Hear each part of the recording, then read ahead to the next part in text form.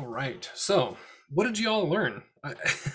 I have been poring over all of these um, verses and passages today, thinking, "Whoa, I we read them all the time, but did I ever understand some of these things before?" There's so many new nuances and mysteries and things to be had in these postmortal appearances.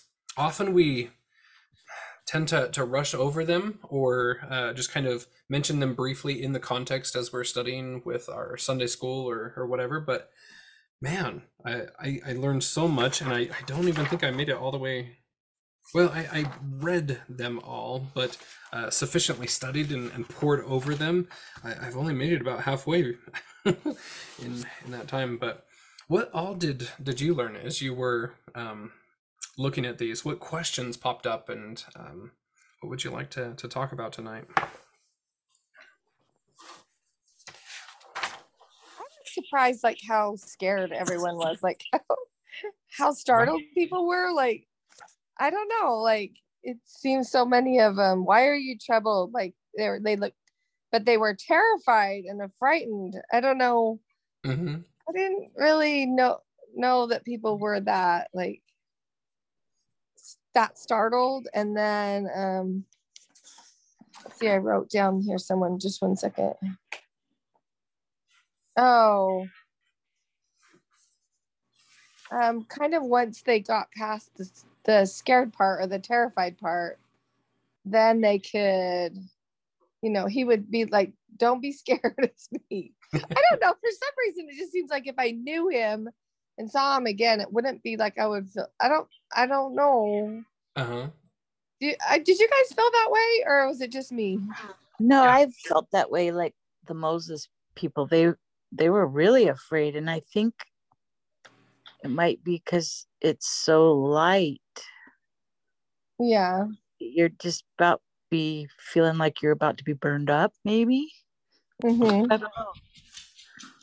Mm-hmm. Yeah, it's That's very kind of what interesting. I've always thought. So we have to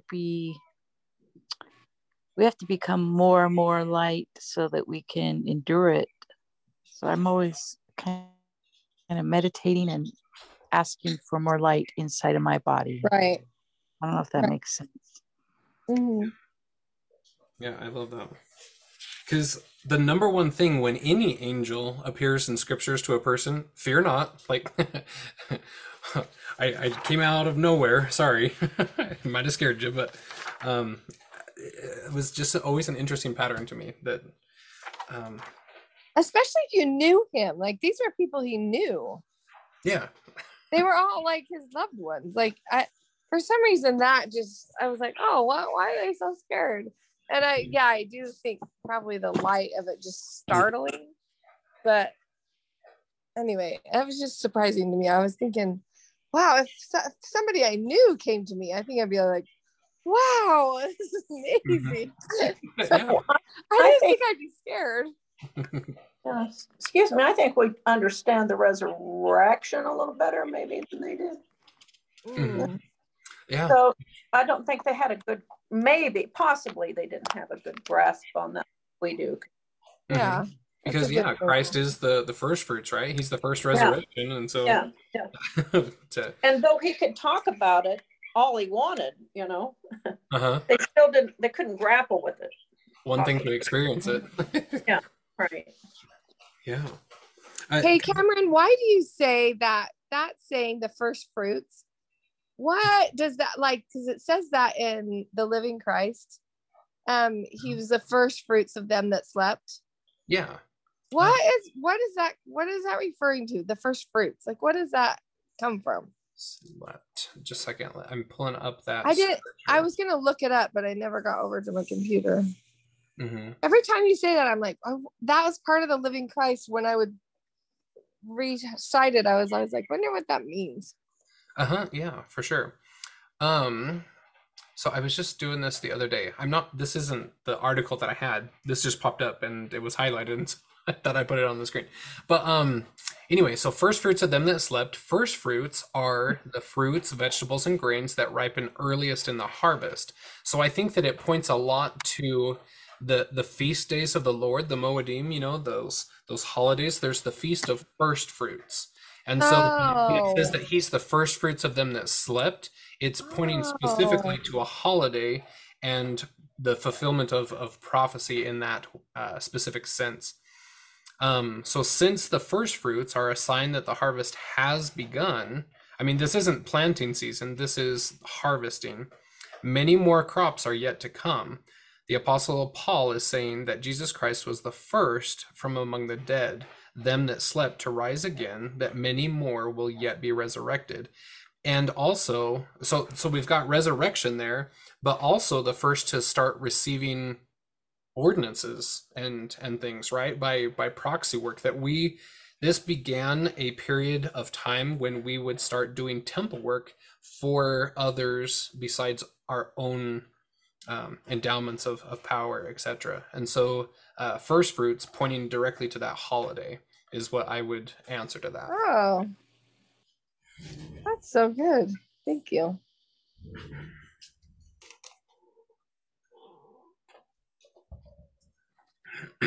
Excuse me. But yeah, let's see. I'm looking for other phrases and fun things. The Emmaus story has always kind of befuddled me of why.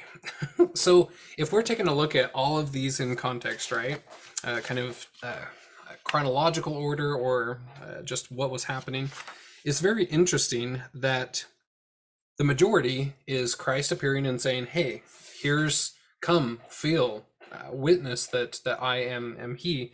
But the Emmaus in my brain prior to this was always going, this one just doesn't quite sound like him. Like he's hiding himself, and then as soon as they realize who he is, then he vanishes like some mysterious elf on the shelf or something. Like it just seems so kind of contrary to me. I always had not an issue with it, but just questions of what's really behind this story. And so just really diving into this one tonight was an interesting, I don't know, just trying to work through it, I guess. But what would you guys answer to that? Like, why didn't he invite them to witness him? Why did he veil himself or withhold his glory and then just kind of vanish as soon as they started realizing who he was? Well, was it because is it kind of like not throwing the pearls before the swine, like for people that weren't ready? Like even when Joseph Smith saw him, when the quorum were there with the prophets, he just kind of walked through the room and then walked out, like just weird stuff. Like, why didn't he say something? Yeah. And is there some people aren't ready, or what do you think?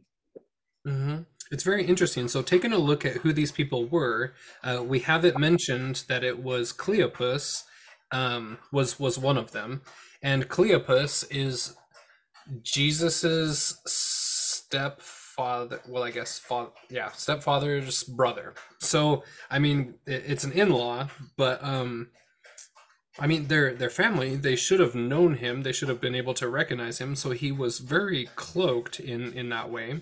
And other sources say that it was Cleopas and his wife. It wasn't just two stranger men or anything like that, but Cleopas and his wife, Mary, walking beside him.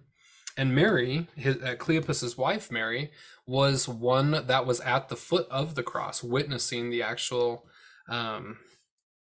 death of the Savior, that part of the atonement. And so, like you said there, that entered my head, and I'm like, is that part of it? Were they just not ready yet for the full thing? But yet she was called to be a witness of his death, and so why wouldn't she be a witness of his resurrection at that time?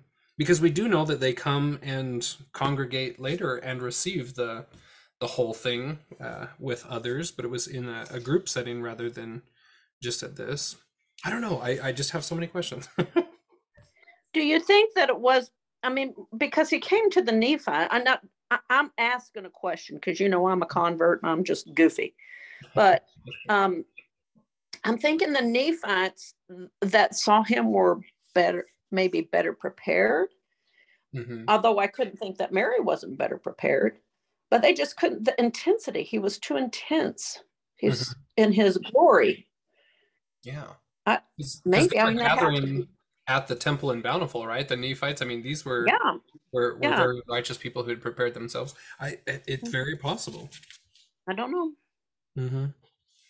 And so the one question that really kept coming to me after all of these postmortal appearances was, are these all types and shadows for the end time? Are we going to be experiencing Christ in one of these ways ourselves personally? And how does that look and feel and stuff? Like, I have to wonder why so many were recorded as being witnesses of his post-mortal appearance. And anyway, and I got considering myself and putting myself in the shoe of, okay, here I am living my day to day, and am I going to be at some point on my road to Emmaus and entertaining angels unaware kind of a thing before it finally dawns on me that, hey, this is the Savior? Or is it going to be more of a doubting Thomas scenario, or an Ananias, or any of these various types? And it was just throwing my brain in lots of different fun directions, kind of putting myself in each of these stories, and how the Savior will appear to me at some future date, kind of a thing. Well, how's he going to appear to you? How are you going to react? I mean, we all want to be the good, better, best. We want to like fall on our knees. We're going to say, "Whoa, who are you?" But I have struggled with those same questions. You hope to be superior and be that person, but I'm average. Well, I always think of it like when you help someone, sometimes I'll help people on the street. And then I think of Kathy's story this last summer with her person. And, you kind of wonder, is that the Savior cloaked, just checking out to see what we'll do? That's interesting. I was wondering about that question. Maybe just seeing him is enough, especially people that know him. Just to see him, and I mean, he is in his glorified being. That's all they need to do, is just see him from a distance, and like, they don't need the interaction, just to know that he's there, and they know that he's fine. And everybody has different needs, so maybe they don't. Some of us might just need to feel him near us. Other people need to see him. Other people need to feel his hands and feet. Like, we all have different needs, to believe, where maybe some people need the visual. I don't know. Yeah, I think that's a very good point. Like my favorite movie, The Shack, that's kind of like the premise of that, right? Sometimes you need different things, and what a loving God that knows those needs and appears in whatever way you personally need. I love that.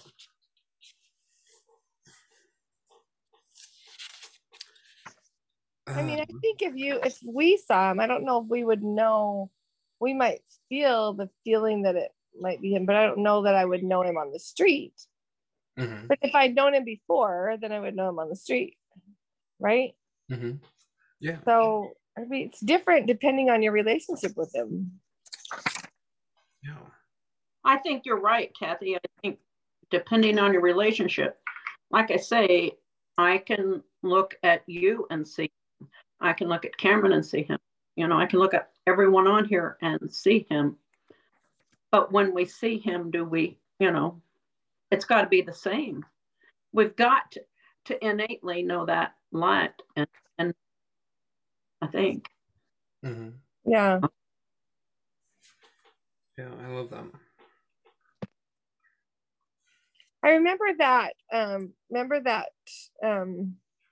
part of Visions of Glory where they're cleaning up the stuff at the temple after the earthquake, and they're cleaning up the temple, and the guy had been working next to him all that time, And then when they went to the conference center, it was the guy helping him clean up the stuff, and he'd been working with him all week and had no idea it was him.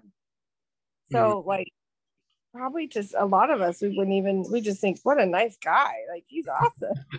Yeah. But we wouldn't know it was him. Wouldn't that be cool though? Be like, I worked beside him the whole week. Yeah, they're all alone. Didn't even know. Yeah, and so I love these questions that are on page 32, just reflecting, what can I learn from the different reactions of those who saw the resurrected Christ? And we've talked about that. And then the other one of, how did Christ's appearance as a resurrected being change the lives of his disciples? What have I felt, or when have I felt his peaceful influence? And I think that that's very crucial to like continually ask ourselves of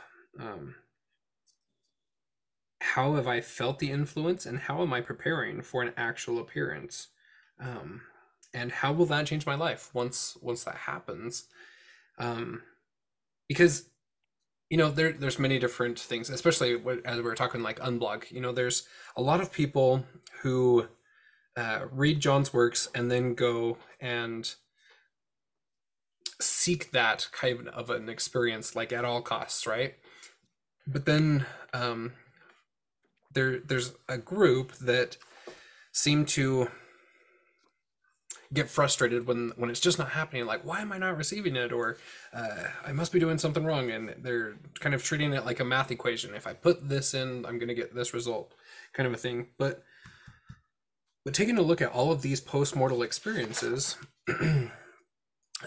appearances, and seeing how they happened, it never works like that. It's always for the benefit of being a witness and testifying of him, to be able to share this with other people. It's never just for a personal, like, oh, it's just a goal that I want, or wouldn't that be awesome to have, versus all of these. Most of them are afraid, right? And if you're constantly seeking it, I doubt you would be afraid in that circumstance or anything. You'd be like, yes, it finally happened. But how humble and meek all of these people were in their reception of that experience. And anyway, that question just caused me a lot of reflection and pondering there. Well, I think it pushed them, it really helped them shift out of mourning the loss of him, to knowing they had him and he was still there. Like I totally think it was that, and that's why he did it, because he's like, hey, I'm right here, like everything's, and we're all going to be together. And I think it just was that calming peacefulness, that's what he's all about, is about peace. And no, I think with him, it does, like you said, it does give you the testimony to share with others, or the testimony even in their day to share, like, no, he's back, like it's okay, like he's here, it's let's move forward, it's eternal. Yeah. Have y'all been roles where they have no conception of life after death? So I think that's be fearful, but once you see this possibility of living on and that your Savior is with you, I think you want to shout it to the rooftops, but you also have trepidation because of the unfearing people. But I'm not getting my message across, but yeah, that's good. Yeah, I think that's huge, because sometimes when we have no context for something, then that's where fear can dwell, right? And yeah, exactly like what you're saying, because we see it in a perfect example with those funerals of, man, funerals are a joy, a celebration of life, but that's only if you have a certain paradigm. Others that don't have that, it's very tragic, and what a loss and a ripping apart of one's soul, to not Yeah, have like perspective. at my dad's funeral just recently, there were a lot of non-members there. My dad was a pretty famous cowboy, and like one of my cousin married a non-member, and he's like, I've never seen anything like this. I just wanted to jump up and cheer at the end. Yeah. So that was pretty cool. I love it. That's how all funerals should be. Yeah. So this was like an interesting little one on Acts 1 through 3. I don't know if anybody watched the Midnight Mormons episode where they were down at Reed Moon's Rare Books, and it was talking about these infallible proofs and the translation of that in some of the original, or the more original Bibles, I guess you could say, but that infallible proofs is better translated as sure signs and tokens. So in context of there, it says, to whom also he showed himself alive after his passion, or in other words, his atonement, by many sure signs and tokens, being seen of them 40 days, and speaking of these things pertaining to the kingdom of God. I thought that was just like an interesting insight or tidbit to throw in there. In all of the times that I read that Acts chapter 1, I'm always substituting those words in, and it just brings on a depth and richness there to what Christ is doing and helping them realize and to be joyful.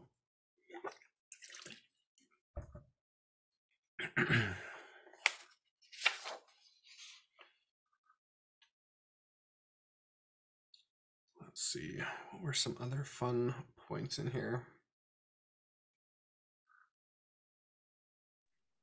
Darlene, you're on. I didn't see you come in. Yep. She finally showed up. I love, like, a lot of these accounts also have angels attending and ministering to people.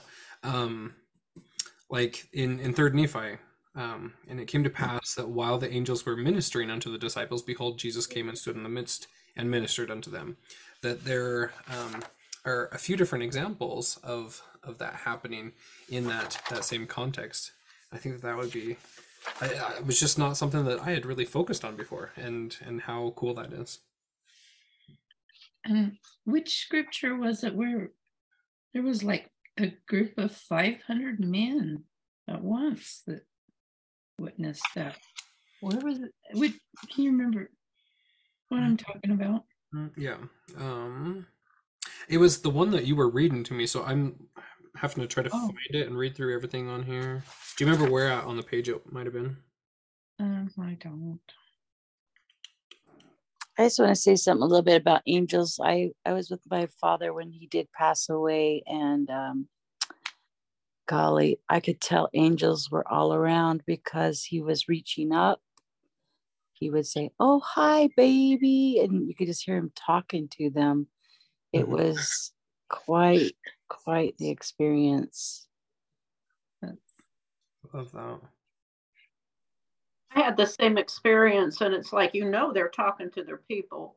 The veil is so thin, and death is almost more spiritual, I believe, than birth because of that veil that's so thin.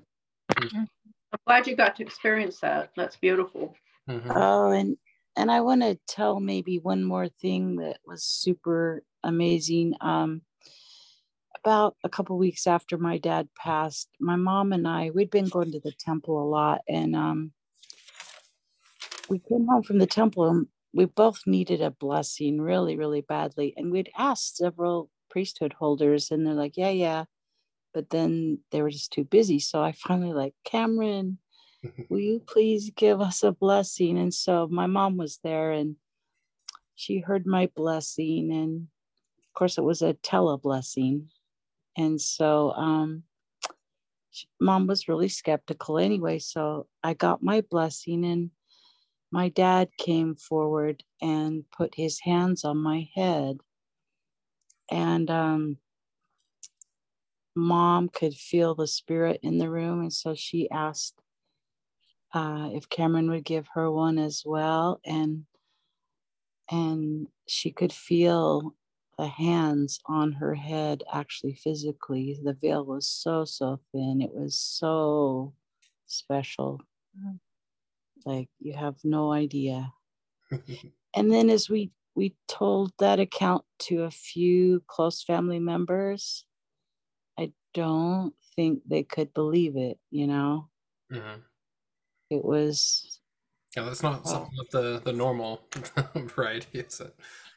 well, I told it to two of my like my aunt, who's very much, you know, on the same page, and to my sister, who is as well, but they kind of were looking at me like, that's crazy, you know, but I didn't care.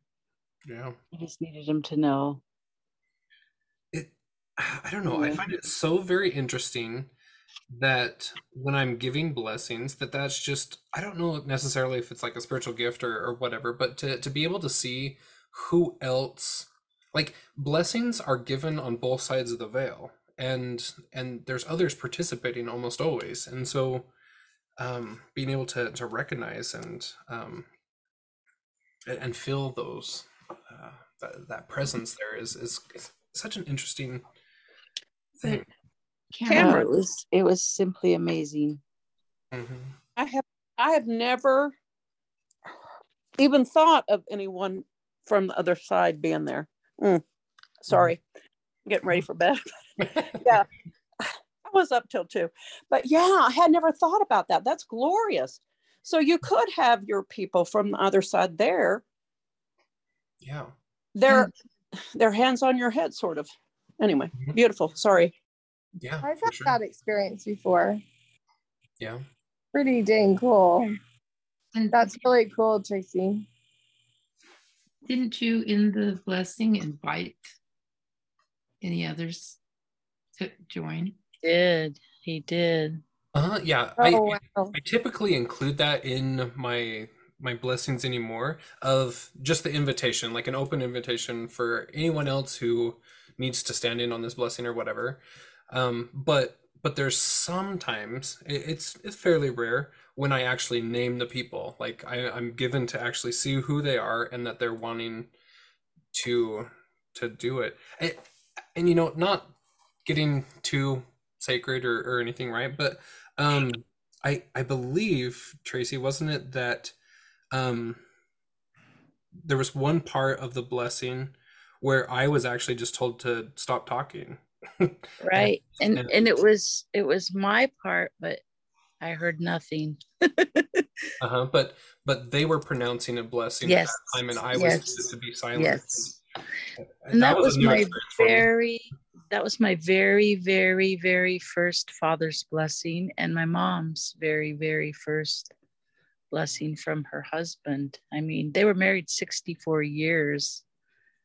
And so I remember just before my father passed away, he was just so different from what we experienced in real life. But he asked my sister, do you have a testimony? And she's like, yes, I do, Dad. And he says, I do too. And we're just like, what?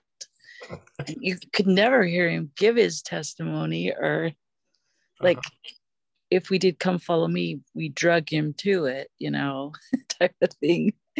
Anyway, it was super cool. Mm-hmm. Yeah, I love that. That's so awesome. Thank you, Jen. Yeah. I did find that one 500 quote. So it's in the 1 Corinthians 15 passage there.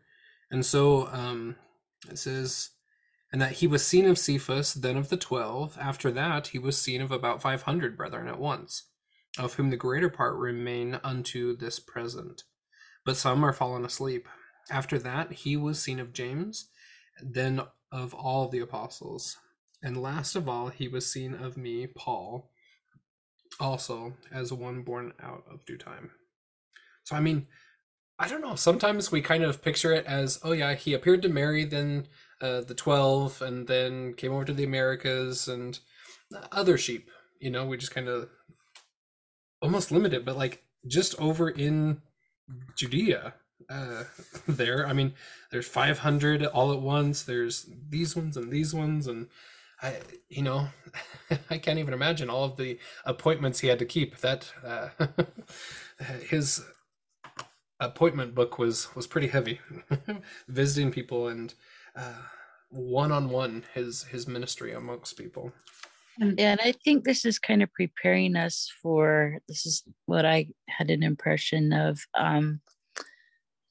Lots and lots and lots of us are going to be seeing him and hearing him, and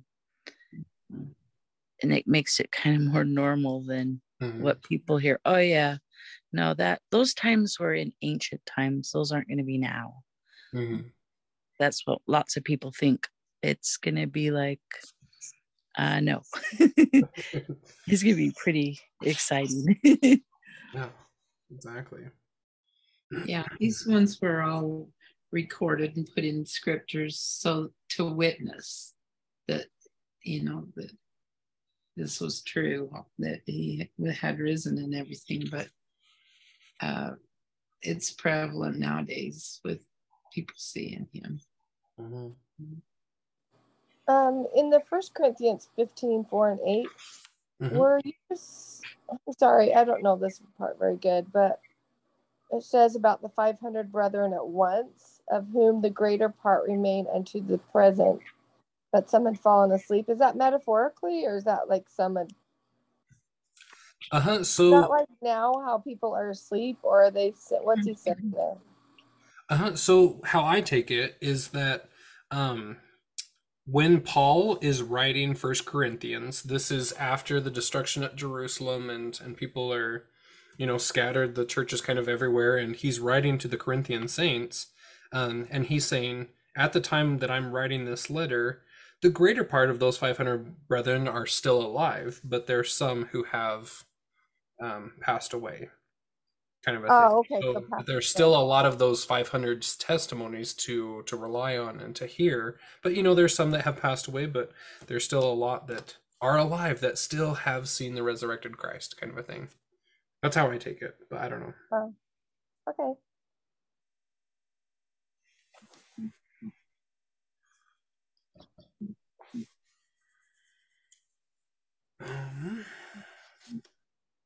What was that other thing that we were talking about on the way, Mother, that something like, that he is manifesting in our own language every time. It's not like he's just coming to us and, you know, there's some sort of barrier or anything like that, but it's always a one-on-one, very personal experience.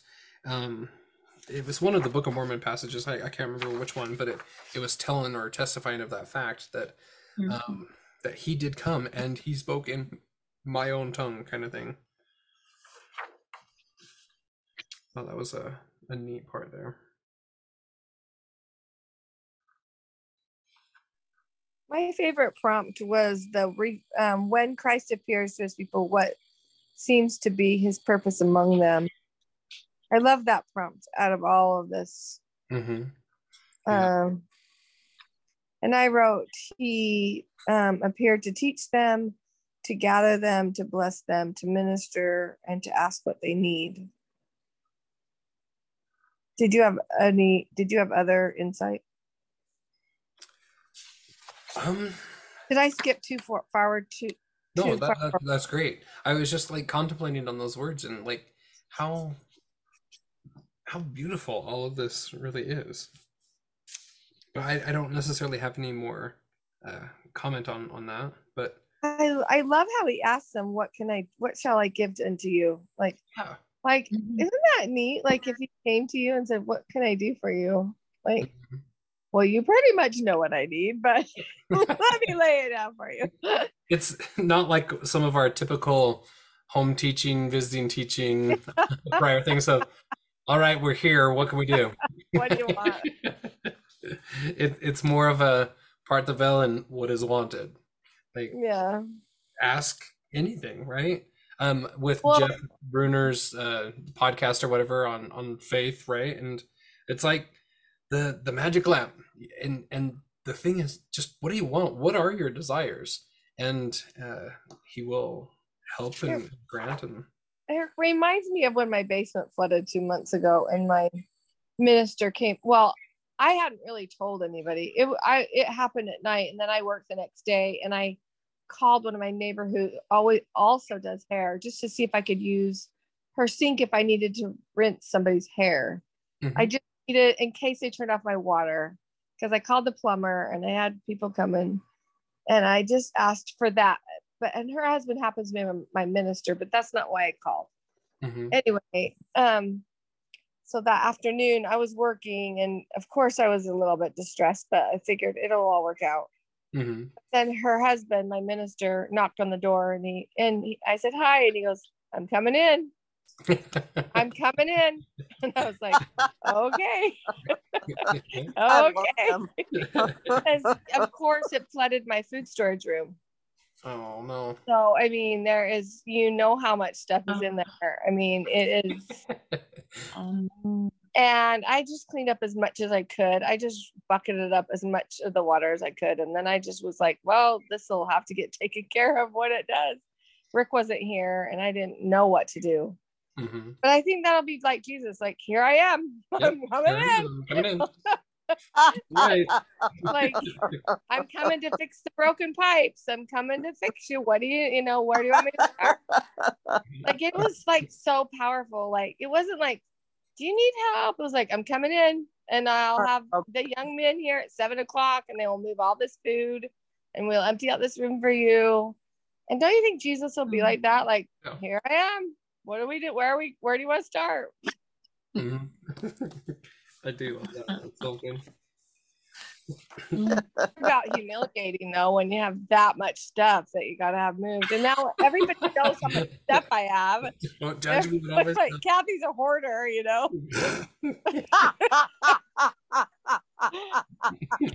I resemble that remark. I don't think Jesus would judge me, but like all the young men down there moving all my stuff. Man, I know where I'm going. Yeah. I know people are going to knock and need help, and we're going to have to help. I know, and I try not to know what I have, because I'm like, that's kind of putting yourself out there, but yeah. Yep. Anyway, that's such a good testimony to me of just like knocking on the door and saying, I'm coming in. Yeah. Here I am. And I think that is how Jesus does it. Like, he's just here, what shall I give unto you? Yeah. I'm going to just tell a story that's kind of opposite of that. My daddy and I were kind of alike, and both kind of hard-headed, and he could never understand why I joined this church. And anyway, he was dying, and I went to be with him, and he said to me, I served 10 years at the family search down here, and the last 3 years I was in the leadership, and I spent tons of hours, 60 hours a week at my job there. Yeah. And he said, I don't understand why you do that for free. And so then I told him, because he's on his deathbed, I told him, and this is what we do in the temple, and this is why we do it, and blah, blah, blah. And he said, well, anyway, he wanted his work done when we got done. But the point that I wanted to make was, I said to him, Daddy, I have never once come to you for anything. And I'm thinking, I'm all prideful. This is wonderful. My brothers have both come, and not me. I'm good. But the more I study Jesus Christ, the more I think that broke his heart. I mean, you know what I mean? He's there for that. He wants to do that. I maybe didn't give him a pleasure that he could have had, or that's what daddies do, because I didn't have children, but I've adopted my husband's children, and I would do anything for them. And I would love to do it. Yeah. So I think that that's just what Jesus would do. He would come in, and maybe he wouldn't wait, but maybe he would. Maybe he'd wait for you to ask, like my dad did. He didn't come out and give. He was prideful his own way. Well, if she ain't gonna ask, I ain't gonna do it. So, these redneck people. But yeah, I love that because like my dad, he's the most serviceable guy and stuff. He'll do that, and um the least little ask, he'll jump right in it. And so like your dad there, maybe that was kind of robbing him of some of the joy, the pleasure of serving and things or whatever. Like I'd never considered that type of thinking before. Like that was very interesting. Well, yeah, consider it before he's gone, because I think it would have done us both good. It would have softened both our hearts. Mhm. Yeah, because he would feed people on the street. The man was amazing as far as giving to anybody without asking. But now I had to ask, I guess, because my brothers asked. I don't know what it was, but I now understand and we've studied more about Jesus Christ.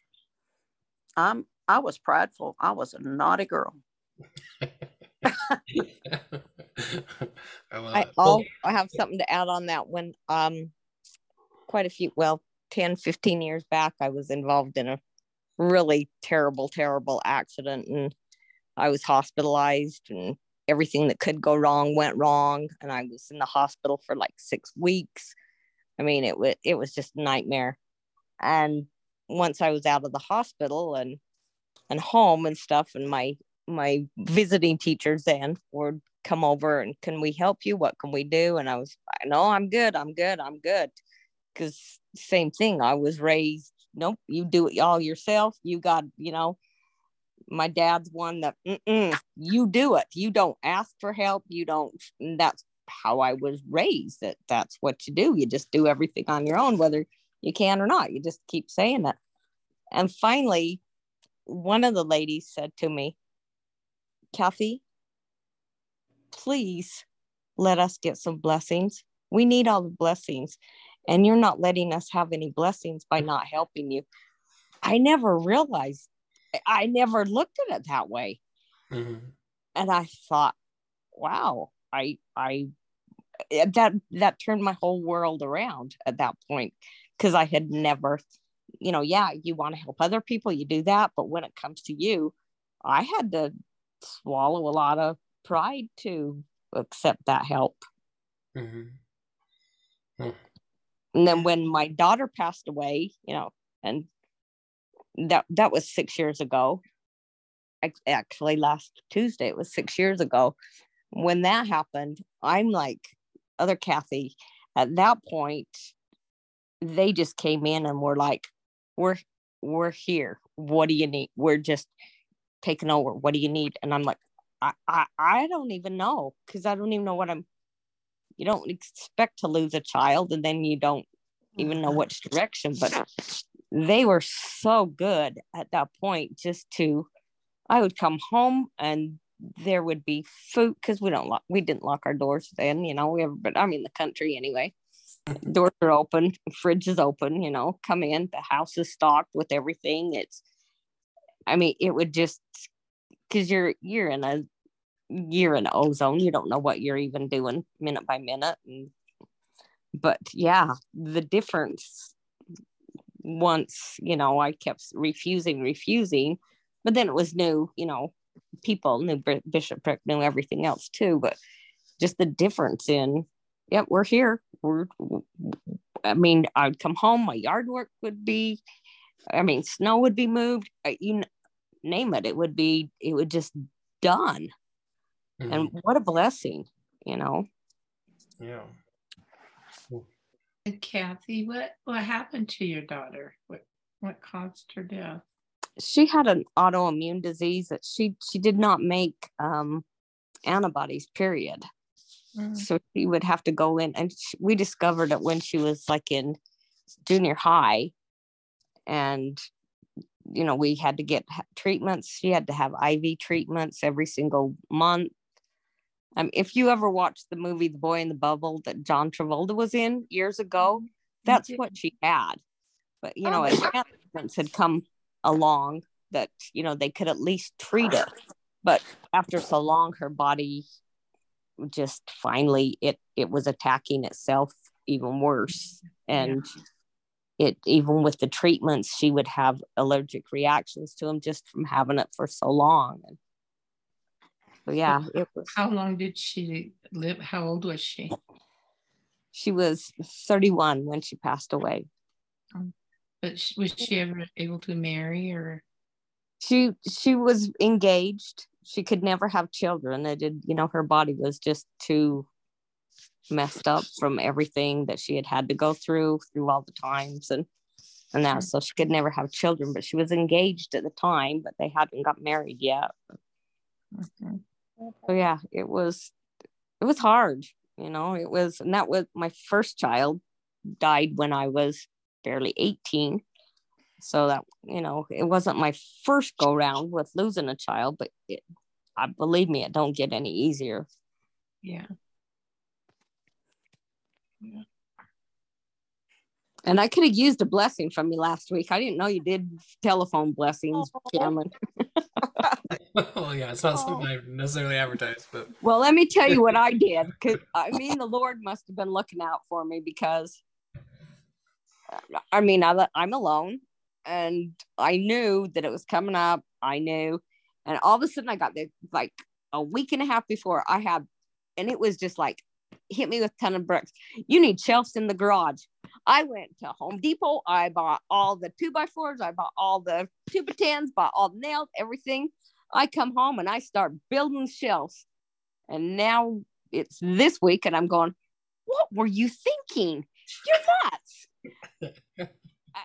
I know the Lord put in there. You need a diversion.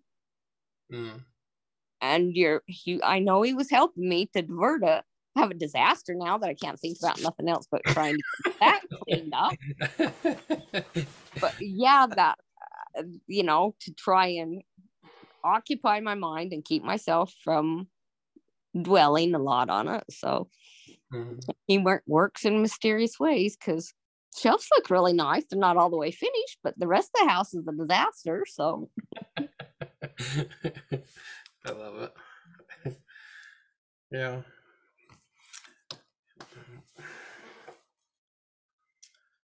I don't know. My brain's just kind of going in quite a few different directions. I'm not sure what quite to land on. Okay, let me tell you a funny story that it ties in.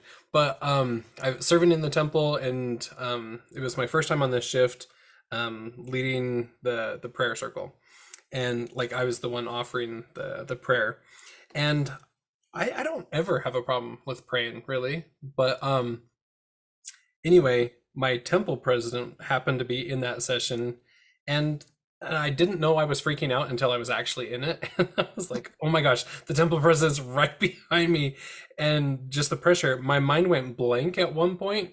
And as soon as that blankness happened, like all of these voices it was like the coolest spiritual experience of that day, that it was just like, holy cow. It was as if all of the people whose names we were praying over on the altar there were petitioning and asking for things all at once and stuff.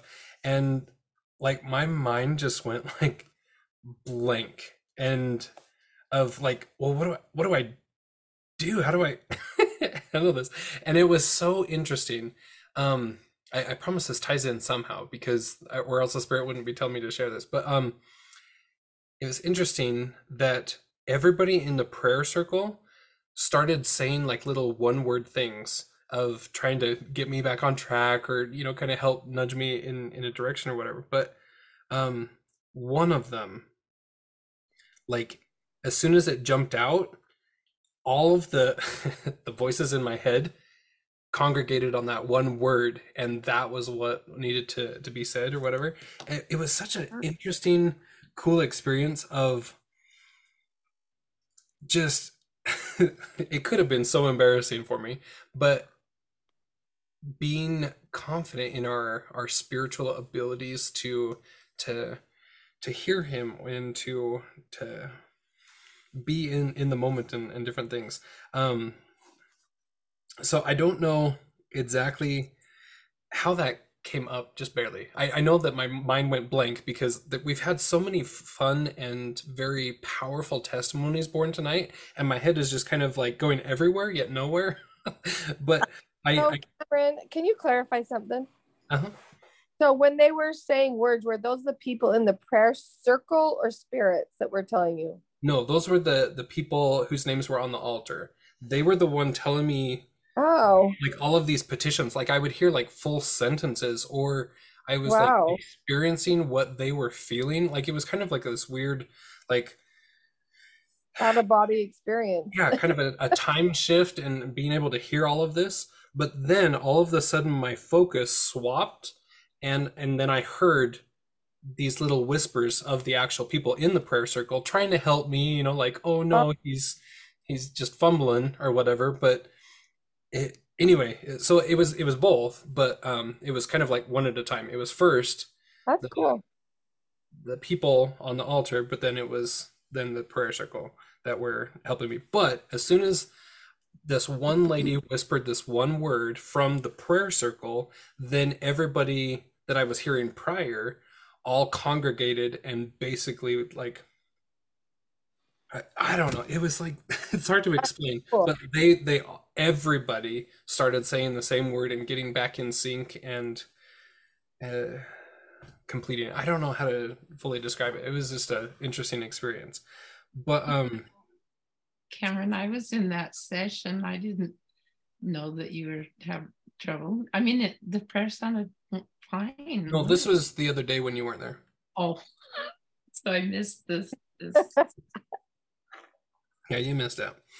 And apparently, I mean, this is just the funny aside. Afterward, the temple president pulled me aside and was like, "Oh, that was so great. That was so great." Da, da, da, da. But you missed a really key part of the circle and gave me some correction or whatever. And I was like, it didn't even matter. It was just like, okay, yes, I apparently forgot that part, but that was the coolest prayer I've ever been in at the same time. I blank like that before giving a prayer, and it's terrible. So you recovered very well. Yeah, it was very interesting. But I guess I bring that up because I was kind of blanking out at the same time. But like right now, after hearing such powerful testimonies and things, but I experienced the same thing. At the same time, I'm hearing lots of little testimonies or amens and things, and I have to wonder if all of these people that we're talking about and all of these experiences are also here with us, like receiving the same instruction and the same aha moments that we're doing and just being here with us. Wouldn't that be lovely? Mhm. After listening to Morgan's talk the other day, or his lecture, that was like my favorite part when he was like, I can't wait till we're all there and we see each other, and I'm like, Cameron and Darlene, Tracy, Harry, we made it. Like, and we fall on each other and hug, and like, he's like, I hope to see all of you there. And I had a glimpse of a moment of thinking, could that really, like, that would be so cool. Yeah. Yeah. Be so amazing. Okay, so this is you're like triggering a whole bunch of different little things for me too. So I can't remember how much I've shared with what groups and when or whatever, but has anybody here heard of like my idea or my brainchild of write yourself into Zion? Does that sound familiar at all? No. Not. So No. okay, so this has been kind of in the process for a while, but I just wrote this chapter. And so it's like fresh on my mind of exactly that what you were sharing, Kathy. Of so when I don't my brain's just like going 1,000 miles in different directions. Okay, so when we were studying Lance Richardson and when we were studying John Pontius, like it was right in that time frame that I've always been like a non-fiction person. Like I hate fiction. I think it's boring and like useless. I want to deal in facts, and I want the history. I don't want any fiction. And Amen. so but the Lord like finally broke me on that. But it was about that time when there was Lance Richardson's there are two fictional novels on Zion, and then Pontius's fiction, his two novels on it. And the Lord really brought me to understand the point of those books and why those authors wrote it was because that was their version of faith, creating spiritual realities before that they could. It's basically the process of spiritual creation before it is created physically, and the process of manifesting, right? Like putting it out there so Manifesting. that it can morph and actually become something, right? Mhm. And so the Lord's been leading me for a long time on like you want Zion, but you're nowhere near ready. So write yourself into Zion. And so my whole process is kind of taking a piggyback off of Lance Richardson's. Well, I mean, there's quite a few authors on that book, but that version and Pontius's version, and just know like fiction is very liberating writing it because there's no limitations. And if there is a limitation in your brain, you get to push past that and write about whatever, like all of these blessings and stuff. And so all of that being said, it's kind of like this journey, but that chapter, like I was just writing that the other day, starting it anyway. It's on your Buhner's Sultan 7 Secrets dream board now, right? Yep, exactly. Yeah, it's a whole process. I'm trying to create a curriculum kind of thing based around it. It's going to be a podcast that I'll be doing sometime this year, but it's been such a fun chapter to write of the reunions in Zion. And what Morgan was talking about and what Kathy was just uttering there was like this chapter, I don't even know how much of it will actually be condensed down into the final version of whatever book I'm trying to write here, but like I have experiences with like seriously every single one of our book club attendees, every person that I've met. I'm trying to envision what my reunion in Zion with y'all is like on a one-on-one basis. It's not like this group setting or anything, because we are all getting there at different points from all of our different missions and how we're bringing the elect into Zion and things. And anyway, like what you said, it's just so cool to like think about it, but even more than just thinking about it, creating it creating it spiritually. Like, what's it going to be like? Well, it's going to be like this is how I want it to happen, and there's no limitations on it. It's just pure flowing. It almost feels like a revelation dump of of what a tiny little fraction of it will be like. I don't know if I described that very well, but anyway, it's been such a fun process to actually take the time, sacrifice the time, and write it into existence. Write yourself into Zion, and those reunions are going to be amazing. I do kind of understand what you mean, because like this journey, the last 2 years, year and a half together, like as a group, and then like different friends I've had and different people that are on this journey with me to prepare and be ready to help other people. It definitely has been like it's a journey. Like it's like a surreal journey. I don't know how else to say it. I think we signed up to do this together. I do too. Pre-existence. I think we will be like giving high fives and like, holy crap, we made it. Like, we did it.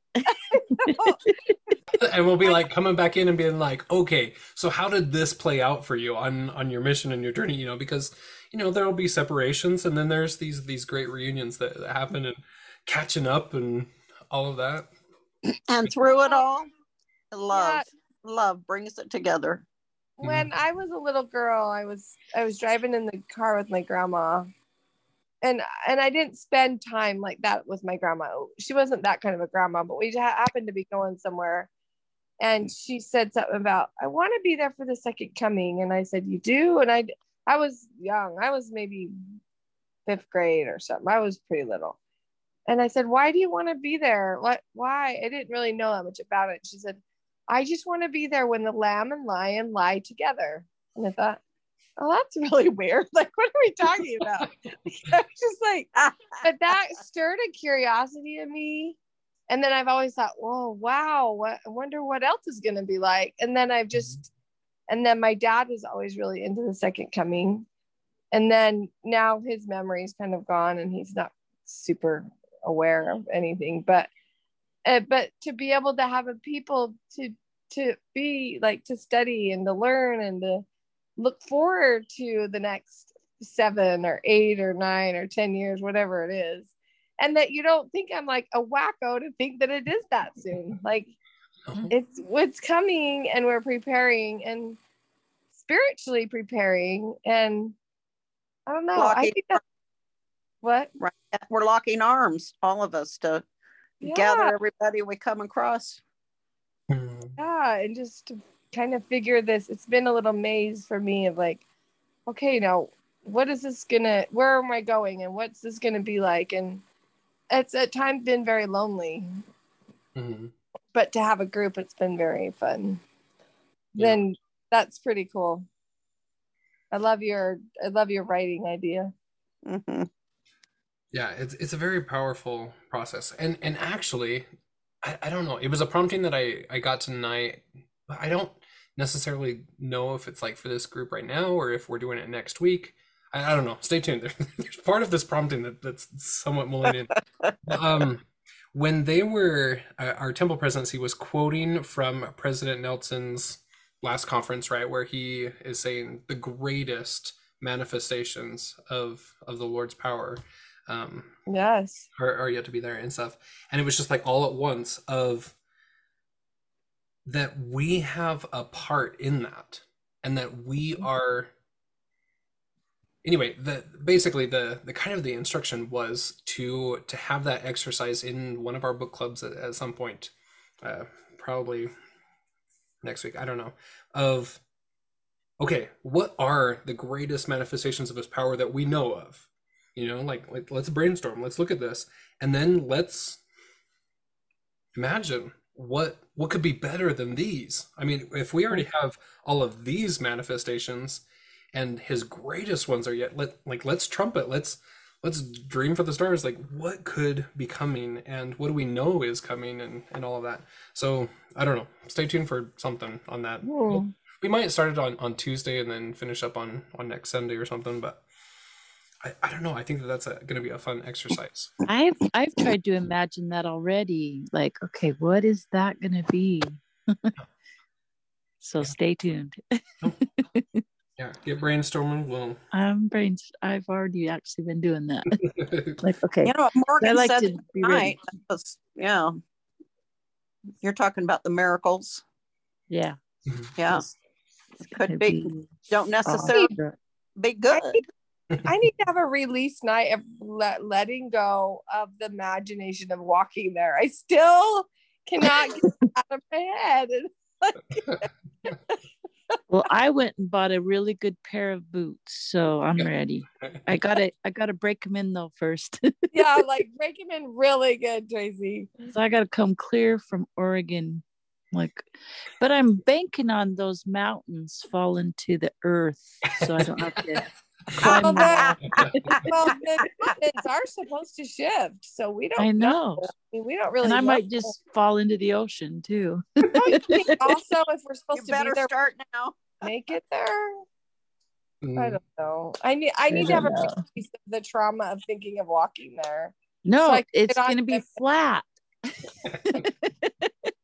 Well, I just don't want. I don't like to be uncomfortable. That's also why I bought a zoot suit. That's like a refrigerator wear uniform. I seriously did buy one. if you That's get hilarious. translated, you can just Teleport. your portal. Yep. Be That's easy. what I need to do. I've thought of that too, I Darlene. have a lot of work to do. But the process to get the whole point of the journey is to be uncomfortable and to strip ourselves of I know that's the part that I'm like, no, he's gonna make me earn this every Yeah. bit. We can strip ourselves of pride now. We don't have to do that to be humble. Yeah. We can learn to be humble now. Yeah. So that's why we're all working on it. We're working so hard. And isn't it working? I mean, like, I'm getting humbled every day. Like I am yesterday. too. Oh my goodness. Gosh. The last 5 weeks, oh my goodness. Like I could tell y'all stories that would make your head spin. Yeah. Really? I gotta hear this, Tracy. Ah. I got to go to the temple a lot. Oh. I'm like, which temple shall we go to this week, Mama? Oh. We had fun.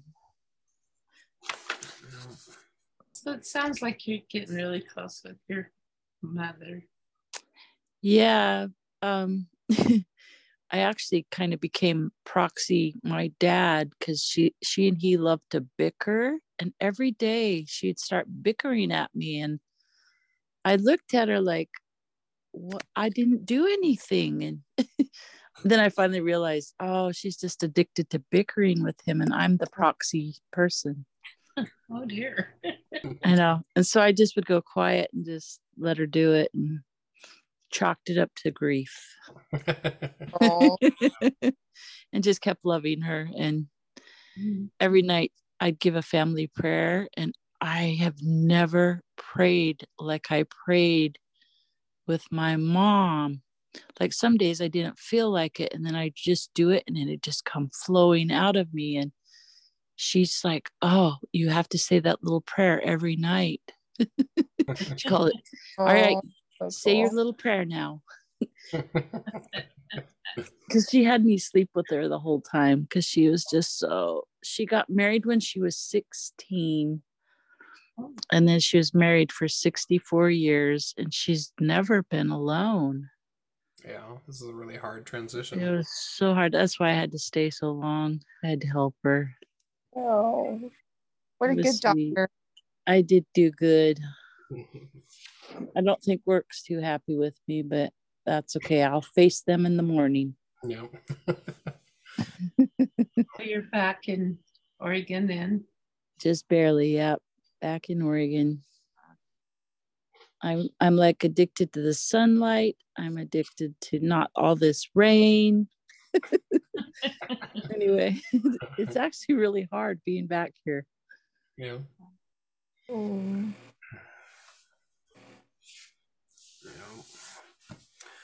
Well, so for our new schedule, if anybody's not aware, let me pop that up on the screen because I kind of forget that I probably haven't discussed that everywhere.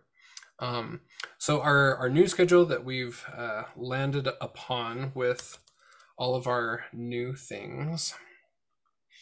So topical guide.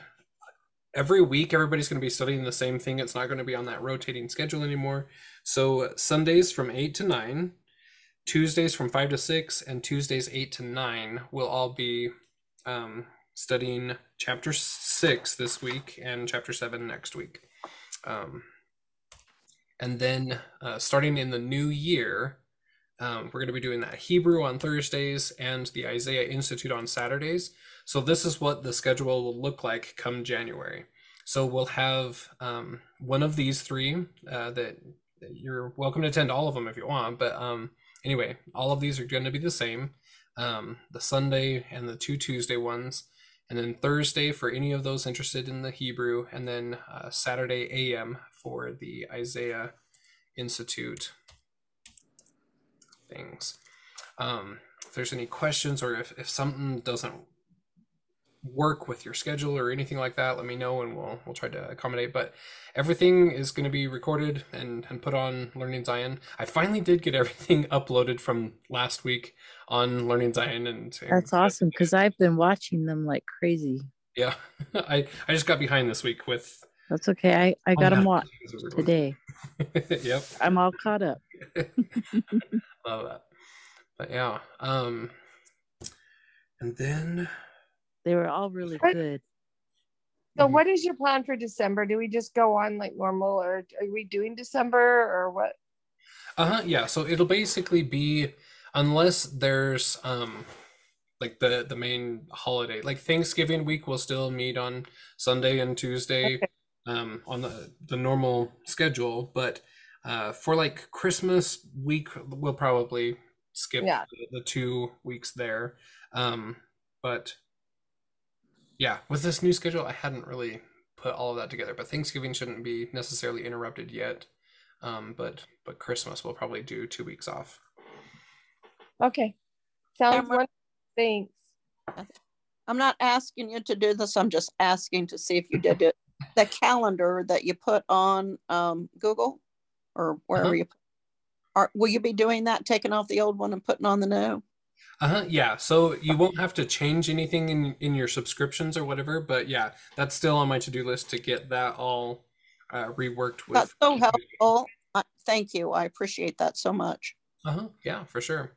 And so that has the Zoom link already in each of the events and stuff, and it just syncs right in with your calendar. And if there is any changes or like things that we know ahead of time, I'll change it on that Google Calendar, and so it'll automatically update on your end. But anyway, hopefully that helps us, especially with the rotating. It was wild, wasn't it?